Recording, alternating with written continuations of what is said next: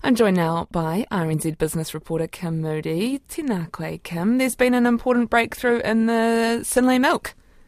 Kia ora, Charlotte. Yes, Midday Milk has got the green light to begin manufacturing and exporting A2 Milk's Chinese-labelled infant formula to China.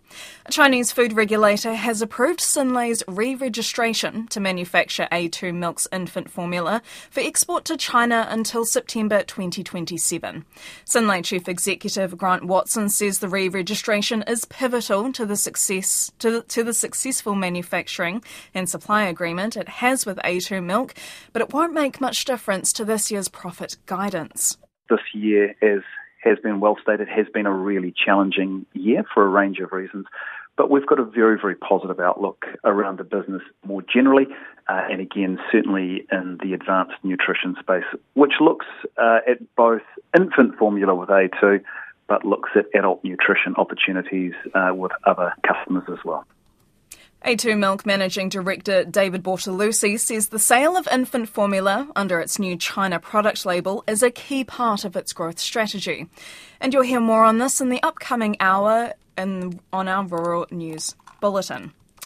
Now, New Zealand King Salmon's open water fish farming development in Cook Strait has taken a significant step forward. The company's settled objections to its Blue Endeavour project and now needs only final consents from the Environment Court and Ministry for Primary Industries. King Salmon is looking to the project to strengthen its future after it was hit with rising fish mortality at its existing farms in the Marlborough Sounds. Acting Chief Executive Graham Trigger says the first commercial production is expected around 2029, with work now on designing, building and financing. So we don't have a full costing of what this is going to entail when it's up at its full production at the moment. That will be worked on now. In terms of where the finance comes, look, there's a range of different options that are also on the table. That too we'll be working on over the coming couple of years. Graham Trigger says the company is now on a firm footing in a market where demand exceeds supply. Pharmaceutical supplier EBOS says it's been told its near $2 billion supply contract with the Chemist Warehouse will not be renewed when it expires next June. EBOS Chief Executive Officer John Cullity says they always knew contract renewal was a risk to its business and have been developing strategies to minimise the earnings impact. The gap between what employers and staff want appears to be widening as wage growth and workplace benefits lag behind staff expectations. New data from recruitment firm Hays shows 95% of the 1,900 local organisations surveyed expect to raise wages this year, but just over half will not raise them beyond 6%. That's below the current inflation rate. Hays Regional Director Adam Edwards says employees and staff have different expectations and are struggling to meet in the middle. There is still an expectation gap. Employers are having to stretch their budgets further and further, and only 28% of employees are satisfied with their current salary. The majority feel undervalued and underpaid. There's a general feeling that salaries are not competitive. Adam Edwards says most workers are not happy with their workplace benefits either, giving employers an opportunity to make up ground they may be missing with big bonuses. Air New Zealand is firmly focused on its existing North American network and doesn't appear to be tempted by additional routes for now. The airline currently flies to 7 cities on the continent, including the newest service to New York. Speaking outside the International Air Transport Association's annual summit, Chief Executive Greg Foran indicated a more cautious approach.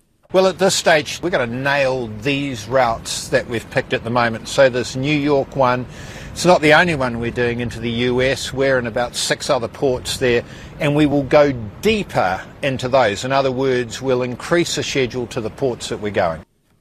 But rival Qantas is being more aggressive. Its departing Chief Executive Alan Joyce says Qantas is eyeing further expansion in North America. We're starting New York again next week. We started San Francisco last week. We're rapidly getting our A380s back in, which the customers love. So they're back to LA from Melbourne and Sydney. And then we've got Dallas from Melbourne and Sydney, which we didn't have before COVID. And we're looking to new routes in North America. We're looking to either Seattle or Chicago as a new route that we'll do over the next few years. And Qantas's new Sydney to New York service will stop over in Auckland. Well, let's get the latest from the markets now. We're joined by Andrew Cathy of Craig's Investment Partners. Kia ora, Andrew. What's the latest on our New Zealand market today? Kia ora, Kim. Well, look, there's been a bit of a mix of good and bad news this morning. A2 Milk, their share price is up almost 8% or 45 cents. And Synlait, their shares are up 20 cents or 12.5% on the back of them receiving re-registration to export into China. If we look at some of the other stocks that you've been talking about in the news, EBOS Group, their shares are down almost 10% or $4 at $37.39. Fletcher Building's up 1.25% at $5.01. Fisher & Paykel Healthcare just off 4 cents at $23.95. New Zealand King Salmon, their shares are up almost 10% or a couple of cents at 21.5 cents. Pacific Edge, they're in a trading halt regarding their CX bladder product being funded by Medicare in the US, so waiting on further news regarding that. Energy companies are better. Meridian Energy is down 1 at 47.5, but Mercury's stronger. It's up 3 cents at $6.67. Port of Tauranga down 1 at $6.23.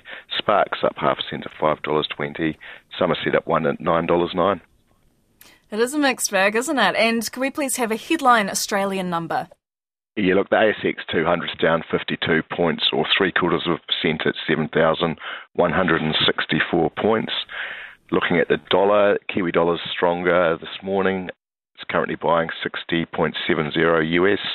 Against Australia, we're 91.75. Against sterling, 48.82. Against the euro, we're 56.66. Against the yen, we're 84.67. Looking at interest rates, 90-day bank bill is 5.695%. 10-year interest rates are a bit higher at 4.42%. Oil Brent spots trading at $77.47 US a barrel. And gold slightly stronger, trading at US dollars $1,961 an ounce. Oh, kia ora, Andrew. That's Andrew Cathy of Craig's Investment Partners.